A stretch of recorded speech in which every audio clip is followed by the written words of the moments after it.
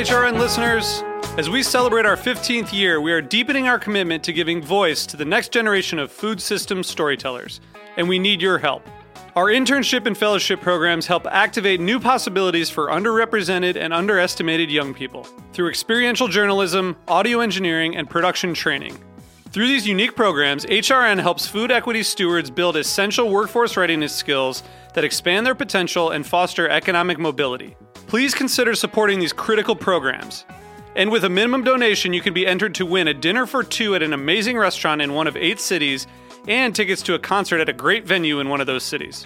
We have incredible partners across the country who have donated, as they also share our passion for helping to educate the next generation of food systems storytellers. Check out heritageradionetwork.org/15 to donate and enter to win today. That's heritageradionetwork.org/15 to donate and enter to win today.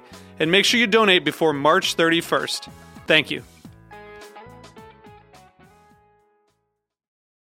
Today's program is brought to you by TechServe. For more information, visit techserve.com. We talk about food, we talk about music, with musical dudes, finger on the pulse, snacky tunes.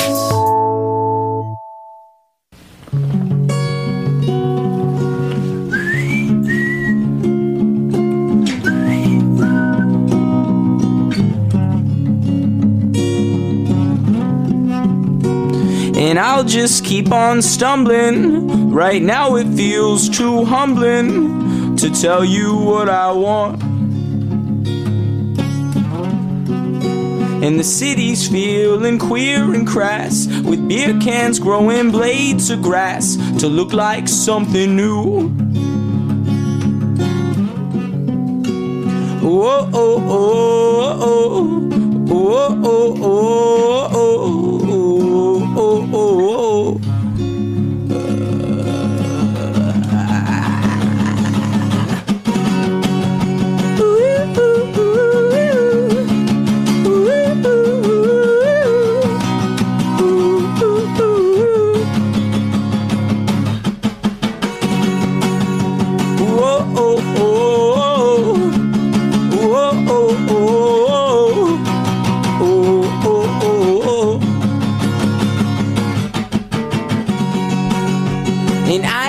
That you love me, but I'm just too damn hungry for loving that I don't need. And I know that you like my shoes, but you wish you could count for every inch and every ounce of everything that you meet. And you'll die by the time you're 30.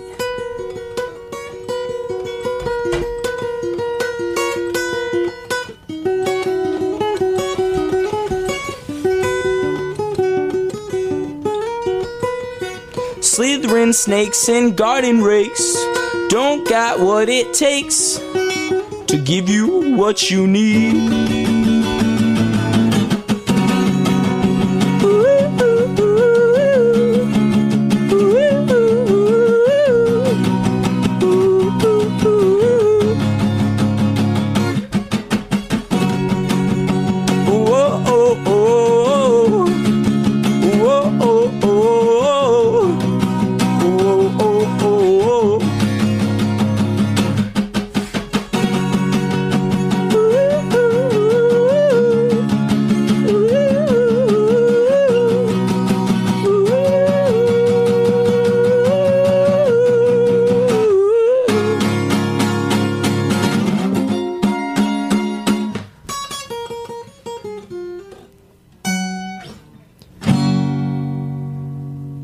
Love it. Welcome to Snacky Tunes. I am one half your host, Darren Bresnitz, on Heritage Radio Network Live. Greg is still in Barcelona, just wrapping up a weekend in Primavera. That SOB. Lucky man. Lucky man. Lucky man. That was just Oberhofer, off our first live comp, and he's going to be in studio right now. Well, right now he's eating pizza, along with the rest of us. Yeah, it's delicious. And eating slices that are calling his name, but he'll be here the second half, playing live and talking about the new album and Bonnaroo and all amazing things. And that track is to celebrate our second comp coming out in just a few weeks, and we couldn't be more happier. It's Light Asylum and Fletcher C. Johnson. I'll be playing a track of that later, and a ton of other great bands. We're so excited, and already working on the third comp, which is just keeps rolling along. But today we are very happy to be joined by a Strong Island native, now Colorado transplant, Steven Rudzikowski. Yes. Yep. Boom. Phonetics. Typed it out. You got it. Typed it out. Steven, welcome to Snacky Tunes. Thanks for having me. And Eliza, you too. Welcome. Look, we are big believers in the PR people, and big shout out to Bullfrog and Bond making today happen. So thank you guys so much to everybody, and shout out to my man Cog, who will be watching. Yo, shout out. Yeah, Game 3 tonight. Let's go Kings, Devils. right? Or no, or not. Are you a Devils fan? No. Well, East Coast, I mean. Yeah, but I feel like the East Coast rivalries, you can only really like one, maybe two teams, then you have to hate everyone else. Normally, yes, I'd agree. I like when everyone. it comes to the Yankees, but Are you a Yankees fan? I am. Yeah, I am. Yeah. How about that no-hitter with the Mets? Yeah, it was okay. It was okay. It was okay. First one in history, right? Are you? What are you? Are you an Islanders fan? I actually grew up maybe 10 minutes from Nassau Coliseum. But you were there during the good.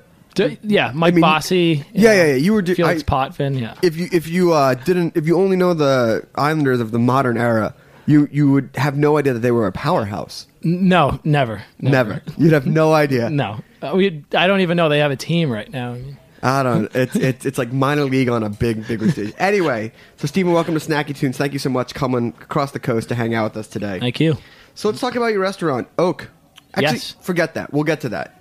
Let's talk about the beginning and about your first. You and I share a very, I guess, stereotypical archetype type of job, and that was at a pizza place. Yeah, absolutely. And you worked in a Long Island pizza place. What was that like? It was great. My that was my first job ever in the kitchen. My older brother worked there. He was the pizza guy, the head pizza guy, whatever they called him at Pizzaiola? the time. Yeah, the pizzaiola. And Does that get? I don't know if they use that term at a slice in that joint? place. Was it a slice joint? It was. Oh, my It God. was. He left for the Marines, and when he left, he basically told me I had to go work there. You got So- grandfathered in. Yeah, basically, I got grandfathered in, and yeah. So it takes a while to get up to the pizza. So I was dishwasher, wing station for a while. Oh my God! How was that? It was pretty good. I mean, we sold a lot of wings. It was busy. Busy. You had to graduate up to the pizza. So What's your favorite wing style? I go with hot sauce, Parmesan, cheese, and garlic. That's my favorite. Nice. Yeah. Dipping sauce. I kind of put them in a big bucket and just shake them up, and Cheese sort of Open the melts a top. little bit. Oh, yeah. Yeah, that's great. That's great. So, had you thought about working in food before? Did you get behind the fry station and go, "This is my calling"? yeah, it just really kept me out of trouble. And Were you get in a lot of trouble? little, not too much, but Just normal, Just enough. Long Island suburb. yeah, type nothing of to trouble. do. So Strong Island. I knew a lot of kids. I went to Jewish camp growing up. I knew a lot of kids from Long Island, and they had a lot of similar stories. Just like, I'm getting into a lot of trouble because I got nothing to do. oh yeah. Yep. So you were there, and you're making wings and things like that. And then, when did you decide that you want to do it for real? More not to undermine the slice joint, but Sure. for real. Yeah, I had so much fun. When you work in a kitchen, it's like a big family. You Yeah, get to know everybody really well. And I said, well, let me try this out in an actual, sit-down restaurant, if you will.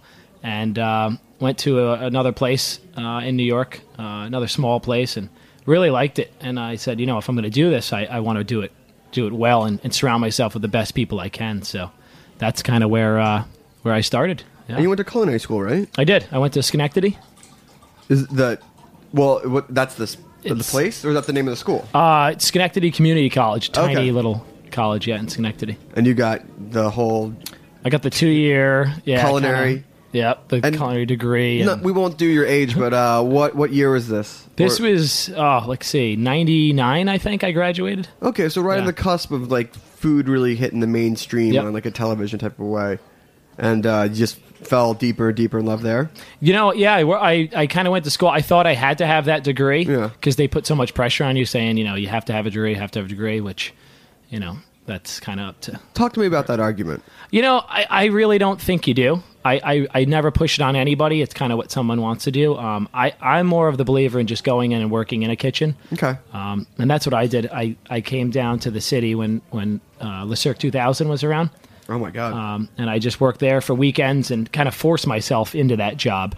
So when I graduated from college, they took me on full time. That's great. So you left and you got paid right away. I got paid right away. That's amazing. Yeah. But here's and to play devil's advocate with that argument, but didn't you learn a lot of foundation stuff in school that you had not learned before? I had already worked in a kitchen for probably 4 years before I went. Okay. I worked at a diner before I went to high school in the morning for a couple hours, then went to high school. And then what was your station in the diner? I was on the griddle. I was taught by this guy, Larry, who one hand with a cigarette, the other hand with a spatula. Oh my God. That's so amazing. What was your specialty? What was your griddle? What were you I was also the toast guy. I was the quickest guy with the toast. White wheat. I'd basically give Larry the plates with the white wheat rye and set them up for him, and he'd knock it out of the park, Larry. How do you guys like your eggs?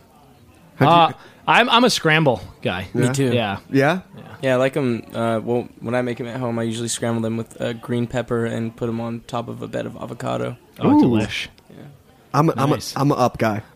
Oh, yeah? I like the yolk. I like the big chunk of rye bread. I don't know, it could be a Jewish thing. I don't know. Rye's the right choice. Yeah. I don't have a lot of respect for people who order white bread. No, I usually go rye or wheat. I like Rye or wheat, wheat. too. I mean, I think everybody's deserving of respect, but the white bread is a little bit weird to me. Yeah, it's a little weird. It's like, yeah. And what were you jamming out to? What was your diner pizza music soundtrack at that time? I think Larry was big into the 80s at the time. Yeah. Which is weird because now in the kitchen we listen to Saturday mornings, or a lot of the Cars we listen to, which I think that was back Larry's That's time good as morning well. music. Absolutely. That's good morning. It's what you learned on. It gets you focused back into that mindset. Where Definitely. Stuff. That's so awesome. Diners are, it's a staple of Long Island. Oh, yeah. I feel like if you grew up cooking Long Island, if you don't have a pizza shop and a diner on your resume, No, yeah, then you didn't start right. You didn't start right. So you're at Le Cirque so it's 2000 now? This was Le Cirque 2000 when they moved from the original space where Danielle is now. It's so fun. It's so fun. Le Cirque 2000 sounds so futuristic at the time. At it the was time. like, wow, this is crazy. So how did you feel going from working pizza place, diner, to working what is arguably one of the, heavyweights of the New York fine dining scene? It was extremely intimidating. I had no idea what anything was. But I think, more than anything, you just go into a place like that with just a strong work ethic, just run, put your head down and go, and you can move up in those kind of places if you do that.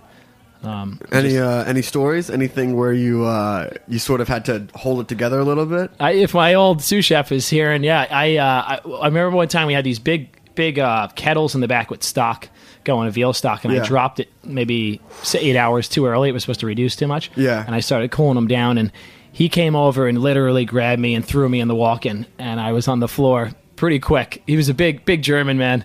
Whoa. And you just told me, I took a big chance on you coming in here. Don't ever let me down again, while I was getting kind of pushed into the ground a little and drowned in veal stock. Yeah, kind of got the point across. That never happened again. No, it didn't. Oh. How do you feel about that now that you have your own restaurant, things like that? I know there's two schools of thought. Like Eric Repair will just tap you on the shoulder and just say, sure, step off the line, and there's the other, throw the plate across the room. What do you feel is the best management style?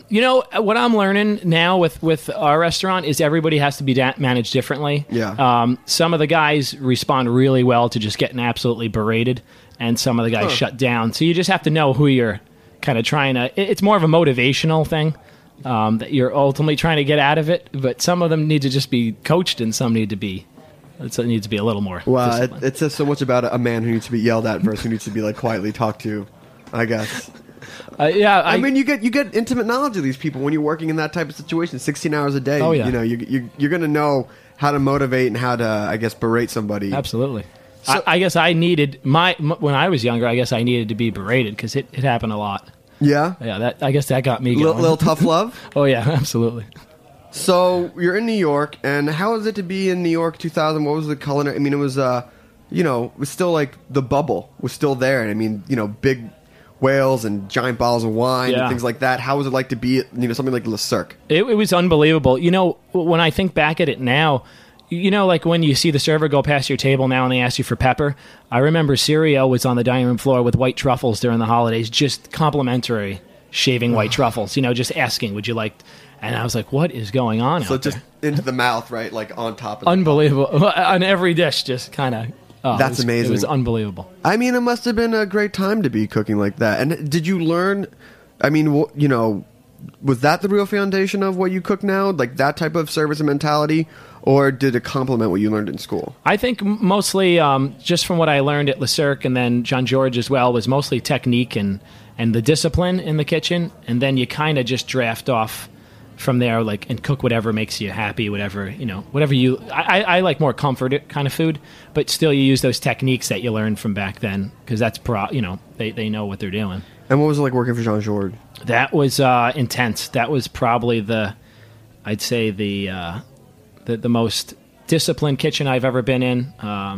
The cleanest by far. I mean, there was not a spot in that kitchen. What are those guys rocking in the kitchen?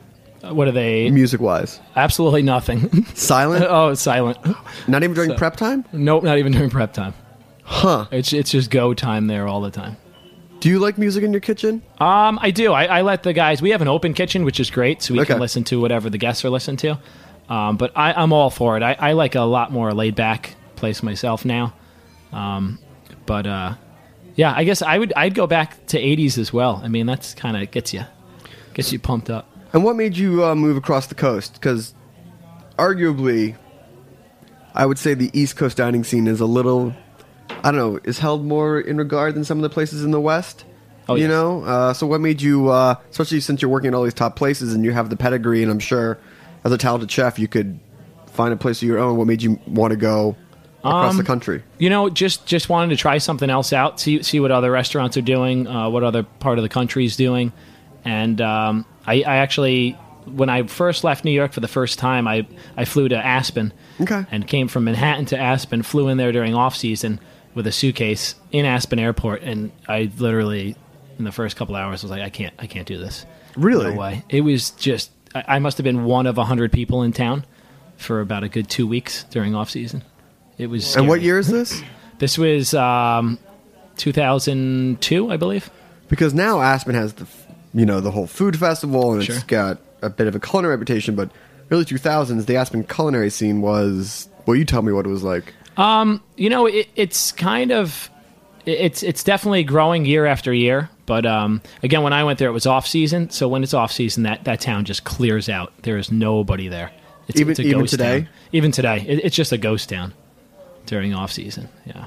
All right, well, we're going to take a pause right there because we're going to talk about your restaurant, Oak, and talk about what you do in the off-season and how you hang out, because so many times it's the exact reverse about what's off-season and on-season. You're listening to Snacky Tunes.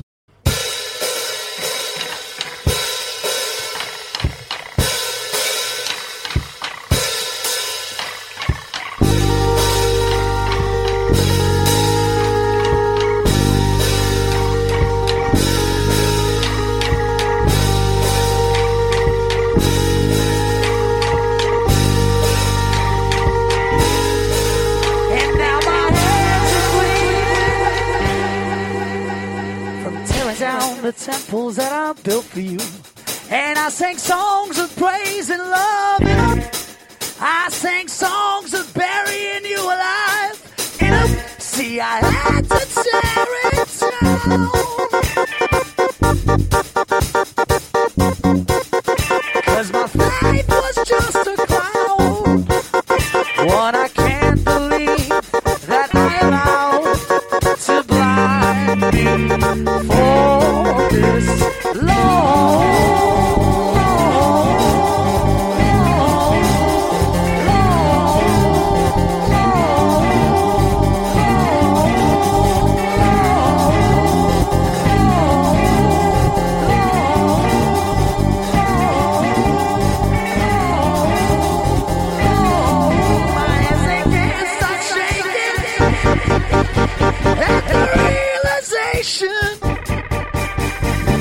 I can't find someone to miss if I try. I'm sifting through my memories, but I can't find a recollection worth the worship that weighs me down and drags me to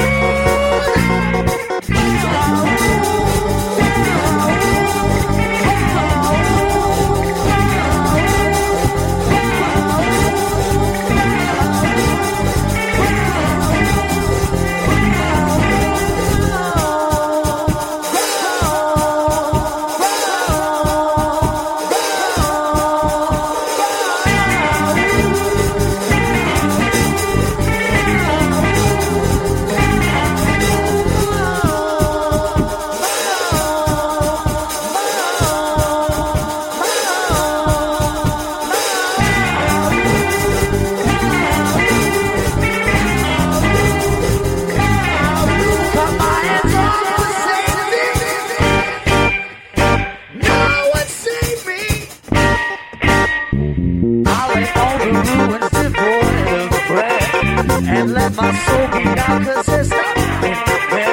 recollections, false worship of lovely effigies. That's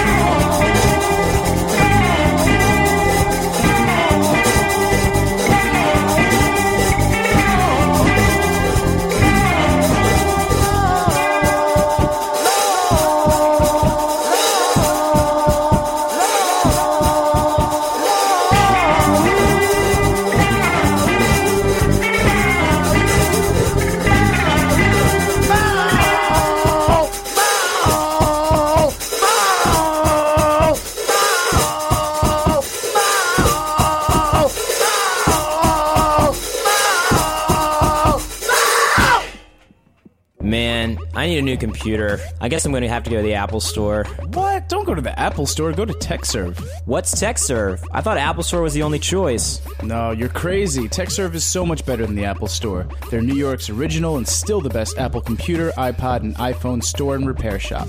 Plus, the store is really cool. You gotta go check it out. They're located at 119 West 23rd Street. Well, that settles it. I'm headed to TechServe. TechServe is a proud sponsor of HeritageRadioNetwork.org. For more information, visit techserve.com. That's TEKSERVE.com. We're here with Steven Redzikowski, all the way from Colorado, and we are talking about his journey as a chef and him winding up in Aspen. So, I imagine as crazy as the on-season is, you said the off-season is a ghost town. It is. It clears out, and it's scary. It really is. And what do you do? What do you do with the restaurant? I mean, is your restaurant leave still, town? I mean, is your restaurant closed for the off-season? Well, I'm sorry. Our restaurant, that's in Aspen. Our restaurant's in Boulder. In Boulder. That's what I mean, the whole Colorado scene. Oh, yeah. Well, Boulder, Denver is pretty constant year-round, but the ski towns, those are when it really kind of dies off. And that's the reason why I left Aspen anyway, to try out, see what Boulder was like, because handling those off-seasons is a little... Especially if you want to have your own place. Absolutely. It's got to stay consistent. Yeah. So you leave Boulder, you spend a little bit of time in Napa, Yes. and then you feel the Colorado pull?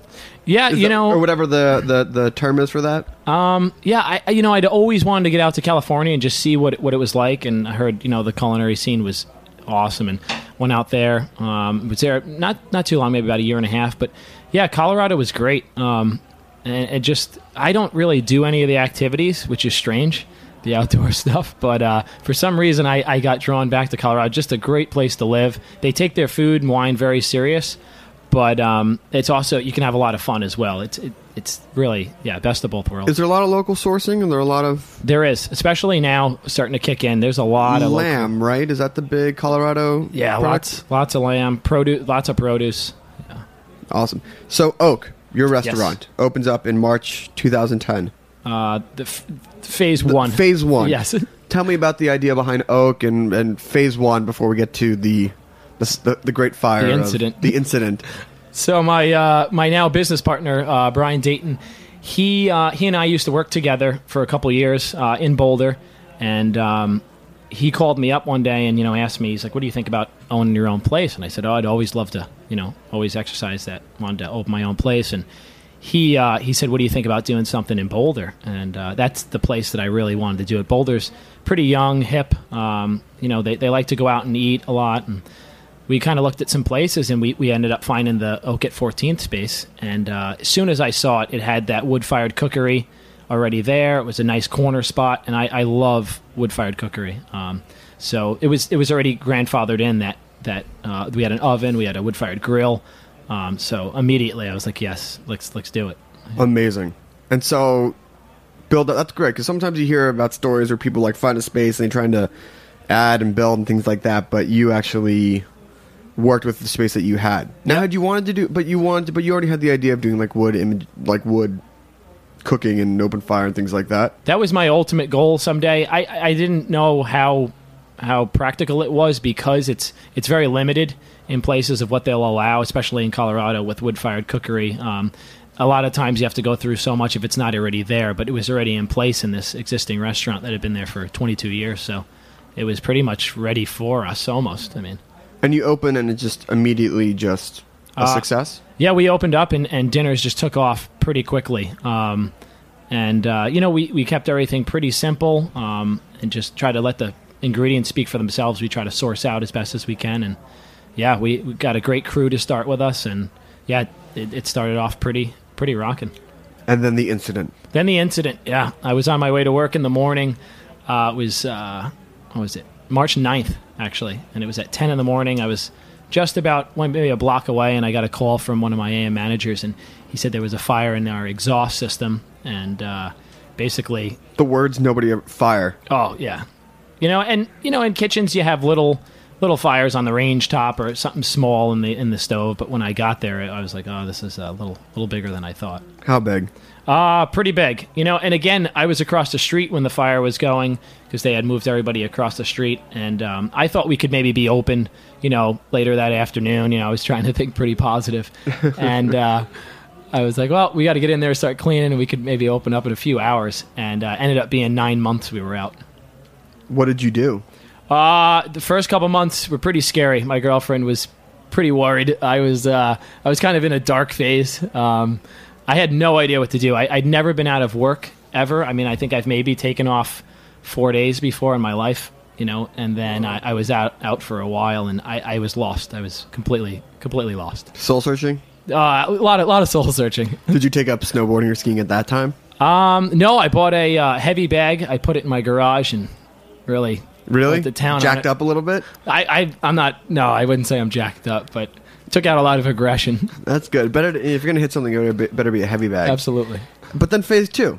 Phase 2.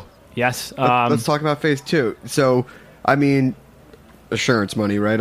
Right. So yes. You have a chance to sort of fix the things that weren't perfect the first time around. Insurance really. It's definitely a fight, but you just have to, just go in there and say, okay, well, this is what it was. And basically they replace everything that was there before and just put it back to how it was. And, but again, when they're putting that stuff in, it's new stuff. So, it definitely got a little bit of a spruce up. That's nice. But it's still, it went back exactly the same. I mean, the kitchen's still that wide open kitchen. Yeah.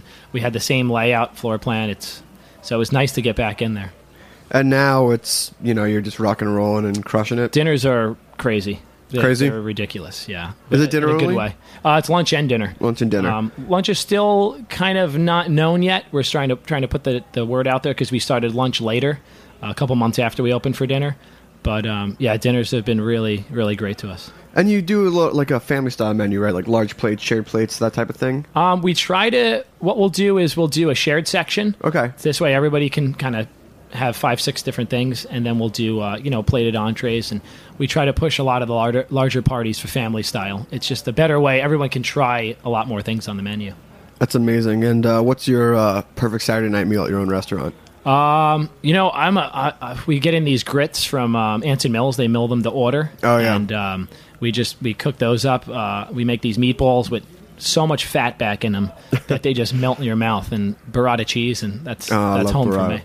Amazing. And Saturday night, what's the soundtrack for the restaurant? You can't even hear that. It changes. Sometimes it's Zeppelin on. It changes throughout the night. We just kind of let Pandora take it from there. Amazing. So what do you got coming up? What's next on the docket? We have some facilities in the basement. I'm going to try to do our own dry aged beef down there. Great. So I've been researching that quite a bit. And now you're home for a little bit? You're going back out to the old diner, the old pizza place? No, I'm going to be in the city. I just out here whenever I come back to New York, I get so inspired, and I always think, boy, I need to get my butt in gear, because whenever I come out to New York and I see these guys cooking, or I sat last night at the chef's counter in town, and I was like, boy, I need to step it up. I was at Casamono. Oh, okay, great. Yeah. Great. And, it was a Sunday night, and they were just cranking, and I was thinking, boy, I need to... I always think I'm slacking. I need to go. It's New York. There's always 5 people in front of you, if not 10. Absolutely. Well, I want to thank you so much for coming on the show. What's website, Twitter? You don't do Twitter, right? Well, we do have Twitter at Oak at 14th. Okay. I don't personally have. And is that the word or the number 14th? The word. Okay. And then our website's www.oak14th.com, all spelled out. Awesome. And it's at 1400 Pearl Street in Boulder, Colorado. Yes. And how far out reservations? What would you recommend? I'd say at least a week for weekends, yeah, and 3 to 4 days for weekdays. Awesome. Yeah. Awesome. We'll hang out, eat some more pizza. We're going to take a quick musical interlude, and then we got Oberhofer coming up live as we try and polish off this pizza.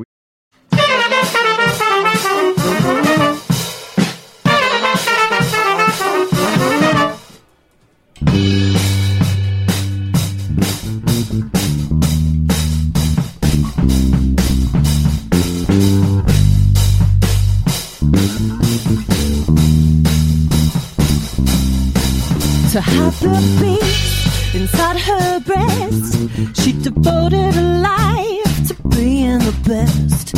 She helped all of those in need. She gave away everything, but she couldn't give away the beast.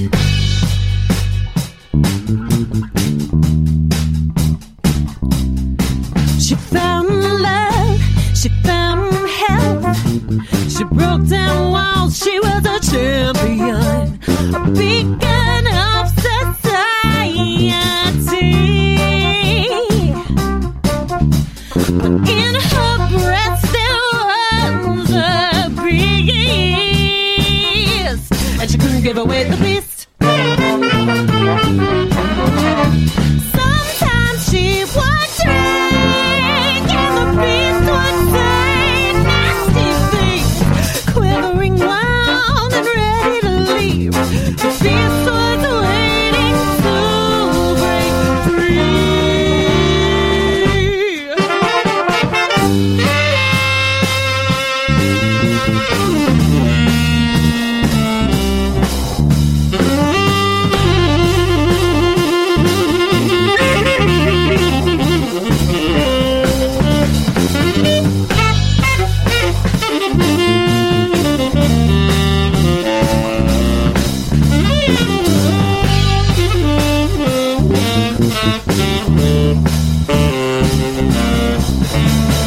Morning after, inevitably, all her friends' telephones would ring. She'd say, I was just kidding. You know how much I love you. But she couldn't give away the beast. Sometimes she would drink, and the beast would say nasty things, quivering round and ready to leave. The beast was waiting to break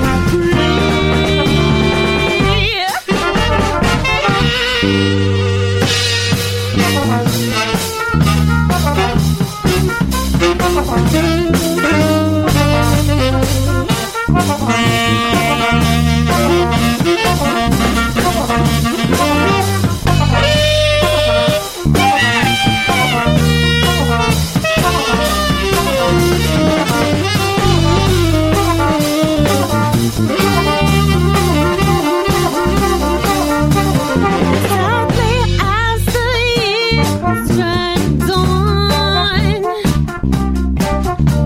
her friends grew tired of the song, left her with her lover, her wealth and a little beast. Oh.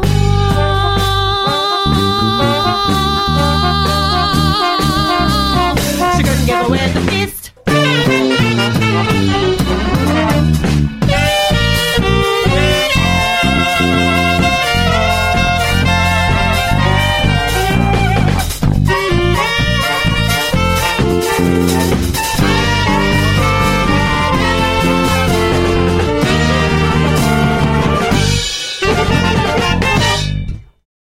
Oberhofer, Yo, welcome back.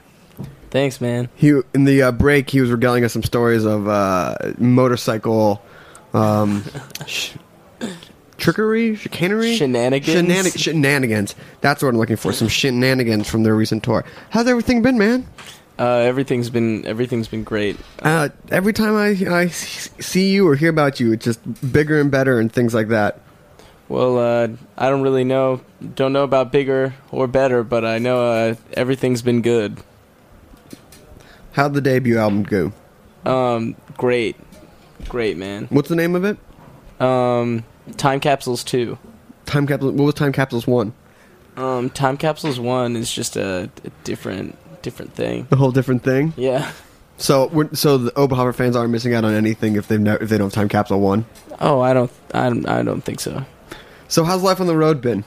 It's been pretty wild, actually. I've been back in New York now for 6 days, and I've been able to, look at the last 3.5 months of touring retrospectively and understand how wild it's been. Now, as you were digging into this delicious Roberta's pizza, you were telling me to avoid all pizza in Europe? I mean, yeah, I tried pizza maybe 3 times in Europe and never enjoyed it. Even in Italy or a place like that? We weren't in Italy, so I can't speak for Italy. I'm sure the pizza's all right in Italy. I think once you have European pizza, you realize that pizza is a little bit more than just bread, sauce, and cheese. Yeah, it's so much more. It's there's so much soul in pizza. Yeah. Did you have any good meals? Yeah, I had some extremely good meals. Where did you give me one? I don't know the name of this restaurant. We ate at in Paris, and I had two delicious meals in Paris. The dinner I had was like this. I had like this veal stew. No, it was lamb stew, and and poached pear for dessert. Ooh. And what else? What else did we have? Poached pears are delicious. Yeah. Oh, I had some delicious swordfish in Lisbon. Oh, man. That's where the shenanigans for the motorcycle. Do you want to tell that story real quickly? Oh, man.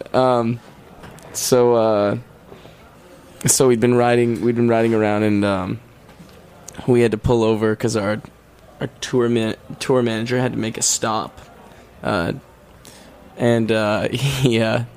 He did a bad job parking his bike, so he went around the corner, and his bike fell over with the engine running, and he thought he didn't remember leaving the engine on, so of course he tries to pick up the motorcycle from the front with his left hand on the throttle of the bike, and causes the motorcycle to accelerate almost into him, but out of defense it just kind of like accelerated upward, and it was about 3 or 4 feet in the air, and his only reflex was to throw it to his side, and it landed directly on a parked smart car. Unbelievable. And you left a note, right? Yeah, left a note. In what do they speak there? What's it, Spanish? Portuguese. And how's your Portuguese for I'm sorry I wrecked your car with a motorcycle? Oh man, we were only there for a couple of days. We didn't know any Portuguese. All right, well, let's hear a song. What are you gonna play for us? I'm gonna play House. Awesome. Well, here is Oberhofer live on Snacky Tunes. Take it away. All right.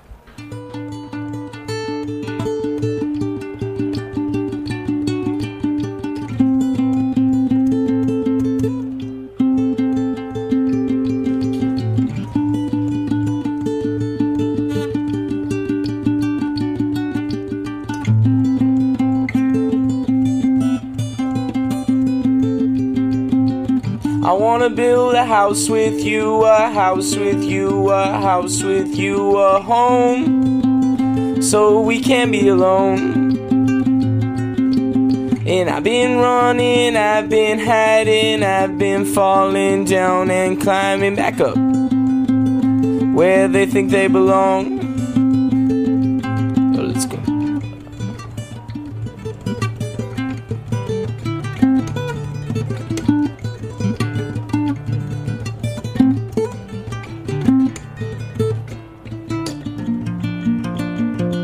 And I know that you wouldn't try to tell me what you don't.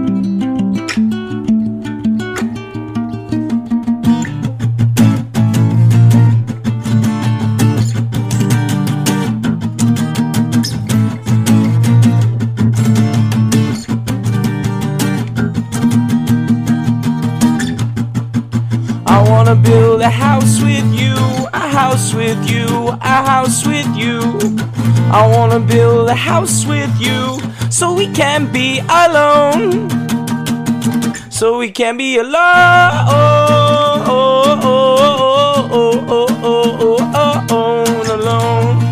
Alone.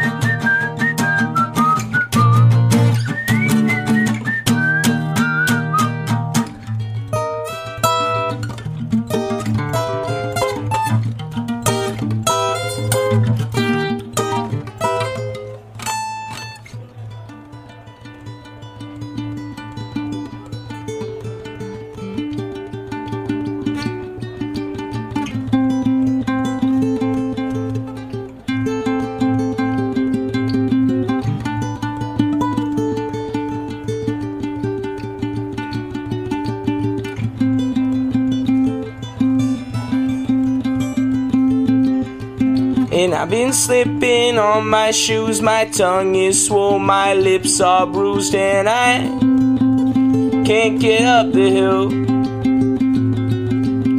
I've been jumping through some leaves and chopping down some cherry trees, so I can't tell the truth.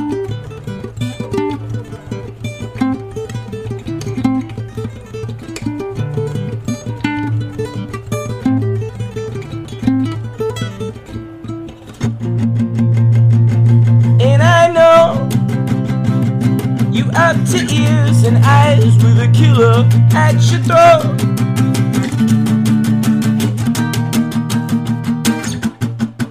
I wanna build a house with you, a house with you, a house with you. I wanna build a house with you, so we can be alone. So we can be alone.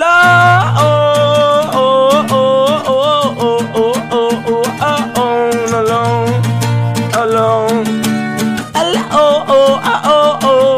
alone, alone.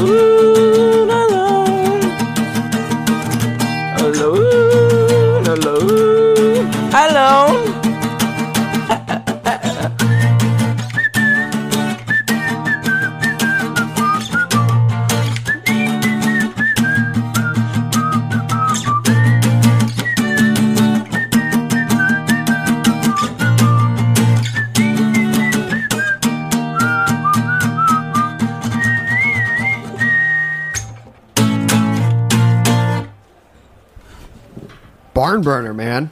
That's an epic one. Oh, thanks, man. Big fan. Woo. So, I have to ask, what was it like playing the in-between spot between Linkin Park and Smashing Pumpkins in Lisbon? Oh, man. A lot of crossover there? Oh, yeah, that was pretty wild. Yeah, the lineup that day was Limp Bizkit, The Offspring, Linkin Park, and the Smashing Pumpkins. And, I mean, I saw 60,000 people singing along to Linkin Park. Just like 60,000 Portuguese people like running around, just going wild. Just going wild for the park? It's going so wild for something that just seems like so far in the distant past, you know? Yeah, I mean, because they're really... I guess Smashing Pumpkins are even further back than Linkin Park, right? Yeah, but they've sort of had a resurgence. I mean, their sound isn't so era specific, you know, like Linkin Park is like post Limp Bizkit, like totally had its own time, you know what I mean? And I mean, it was just really wild. I'll still hear a couple of old school Smashing Pumpkins track and just still love like Tonight, anything. Yeah, you know, off the first few albums, or you know, they always drop Gish a little bit. You gotta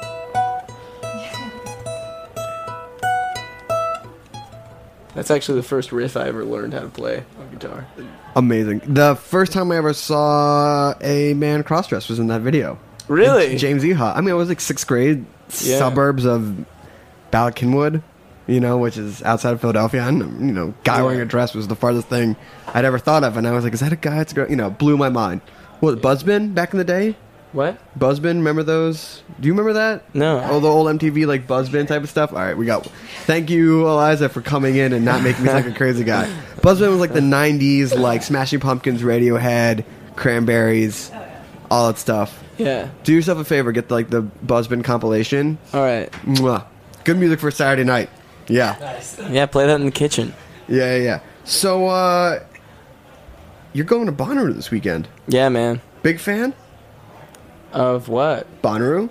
I mean, I think so. I've never been, so I can't really say. We're playing for the first time there, so it's gonna be cool. Yeah, I've heard nothing but good things. I think it's their 10th year, if I remember correctly. Well, then it's gonna be a big one.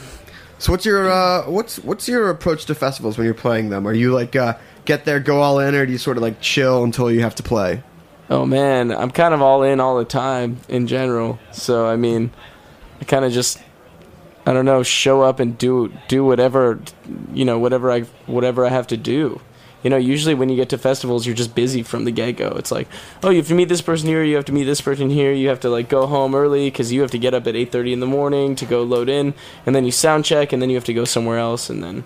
Do you find you get to hang out with a lot of other band buddies since it's the summer, and I feel like, especially, I know you're going back to Europe, a lot of the same bands move in the same east to west direction. Oh, yeah. We were in London. We have this. We ran into 3 random friends from bands on the same street in London, by coincidence. They were just all in town gigging? Just all in town. Dave from Japan Droids and Johnny from Yuck and Lewis, who was engineering for a band called Asobi Sexu that we were on tour with a while ago, and ran into them all randomly. We all just ended up hanging out. It was really fun. I've said it before and I'll say it again. I love the new Japan Droids record. Yeah? I haven't heard the new Japan Droids record yet. I've been out of town, so. It's awesome. Okay, I have to check it out. It's up there. I heard lyrically it's really up there, too. It's one of the bands that brings me back to those suburban days of listening to albums in my bedroom and on a Walkman and things like that. It's just all their stuff. But this one it's awesome. If it's not one of the biggest albums of the summer, I'll be surprised.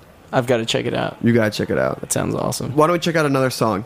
All right, check out another song. Okay. Here we go again, Oberhofer live on Snacky Tunes. All right. I'm trying to decide which song. Okay. I'll admit, I'm feeling a little cold. I wish I could change what I can't control. I don't want you to go. Oh, I don't want you to go. Oh, I don't want you to go. Oh. I don't ever want you to leave, 'cause that would be too sad for me. I don't want you to go. Oh.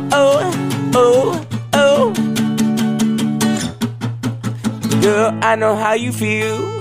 It's been a long time coming, but I've been running far from the truth. I never felt it before, but this broken heart really stings.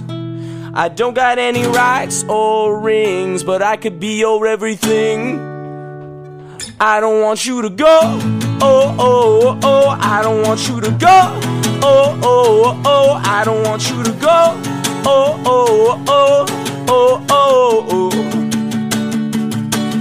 I don't ever want you to leave, 'cause that would be too sad for me. I don't want you to go. Oh.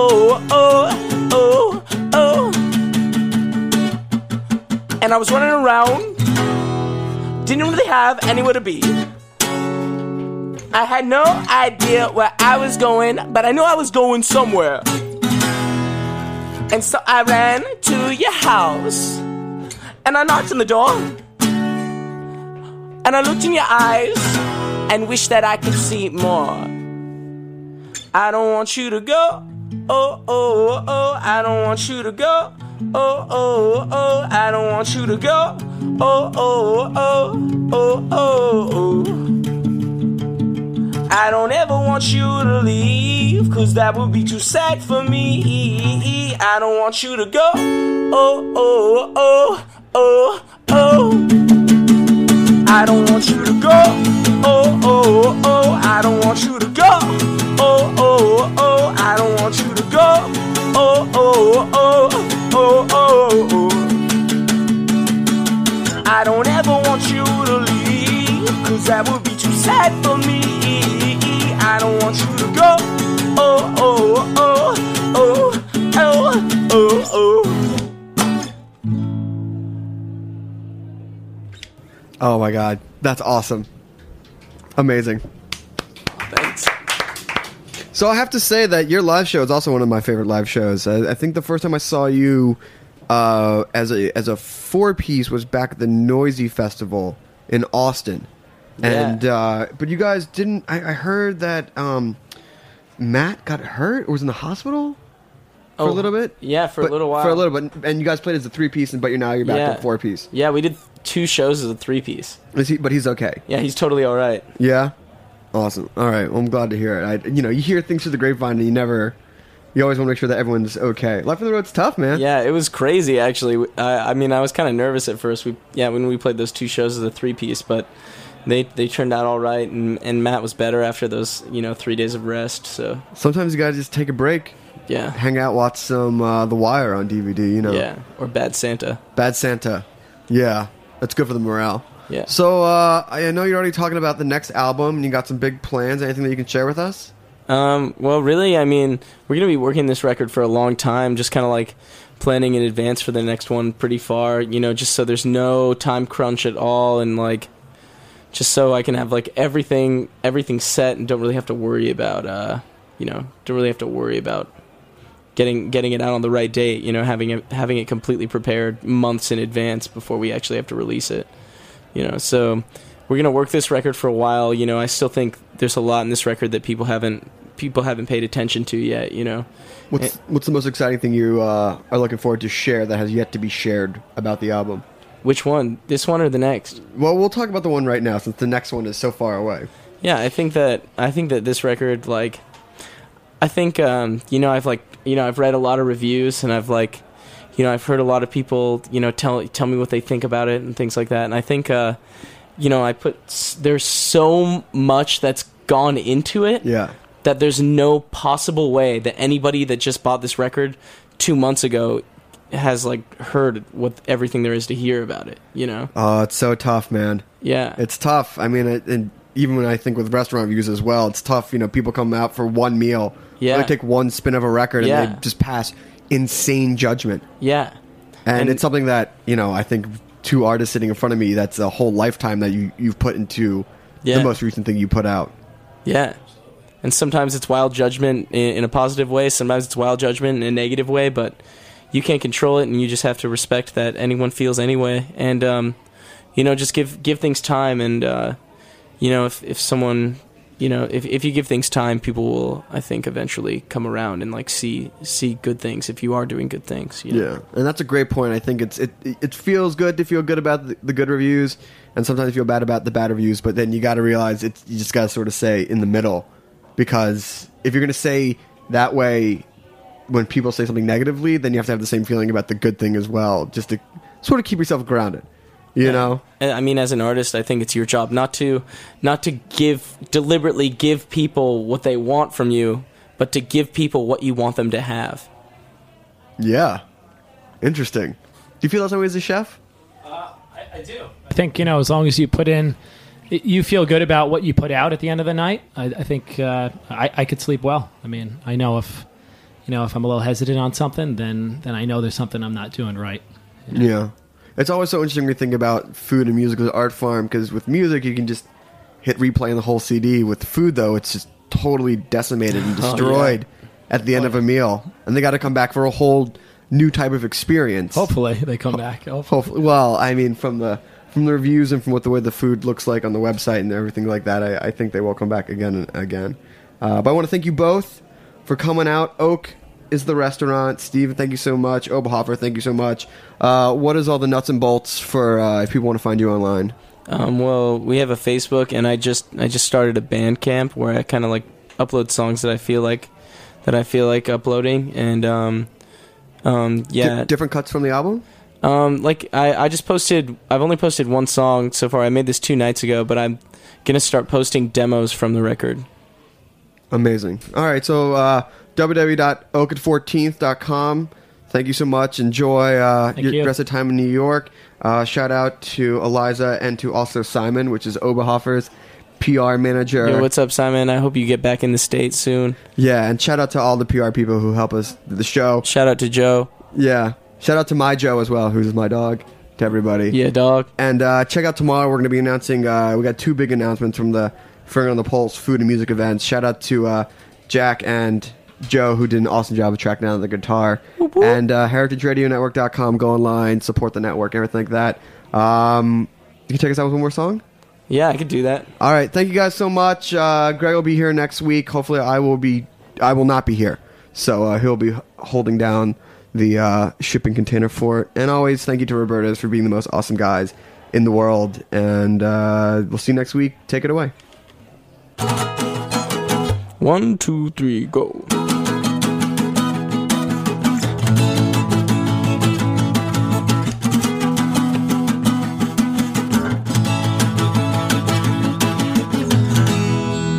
And you fell down again.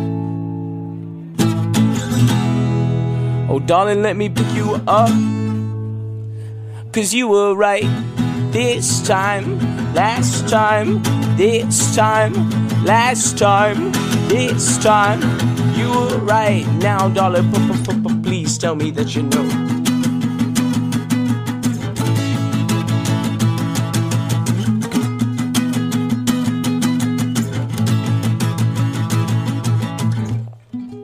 And I've been throwing my arms and taking down some paper planes, 'cause they crash and they burn with ease. Oh, they crash and they burn down.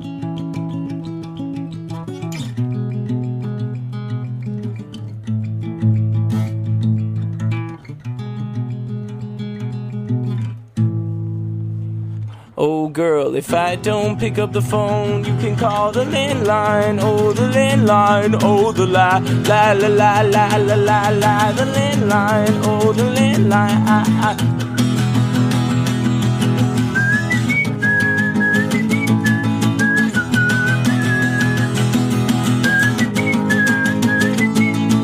Let's go.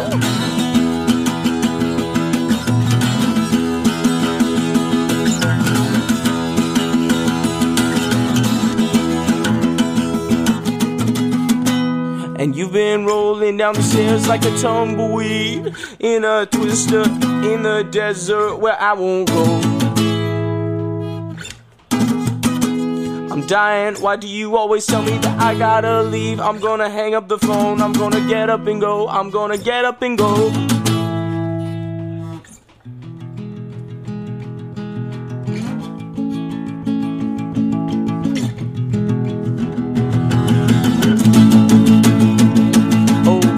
I don't pick up the phone, you call the landline. Oh, the landline. Oh, the la la la la la la la la. The landline. Oh, the landline.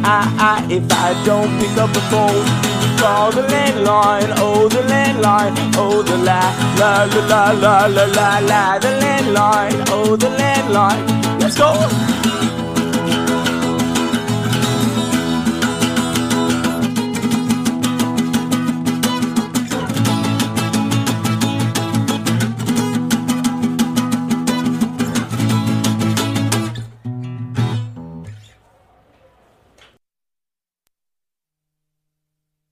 Thanks for listening to this program on the Heritage Radio Network. You can find all of our archived programs on heritageradionetwork.com, as well as a schedule of upcoming live shows. You can also podcast all of our programs on iTunes by searching Heritage Radio Network in the iTunes Store. You can find us on Facebook and follow us on Twitter for up-to-date news and information. Thanks for listening.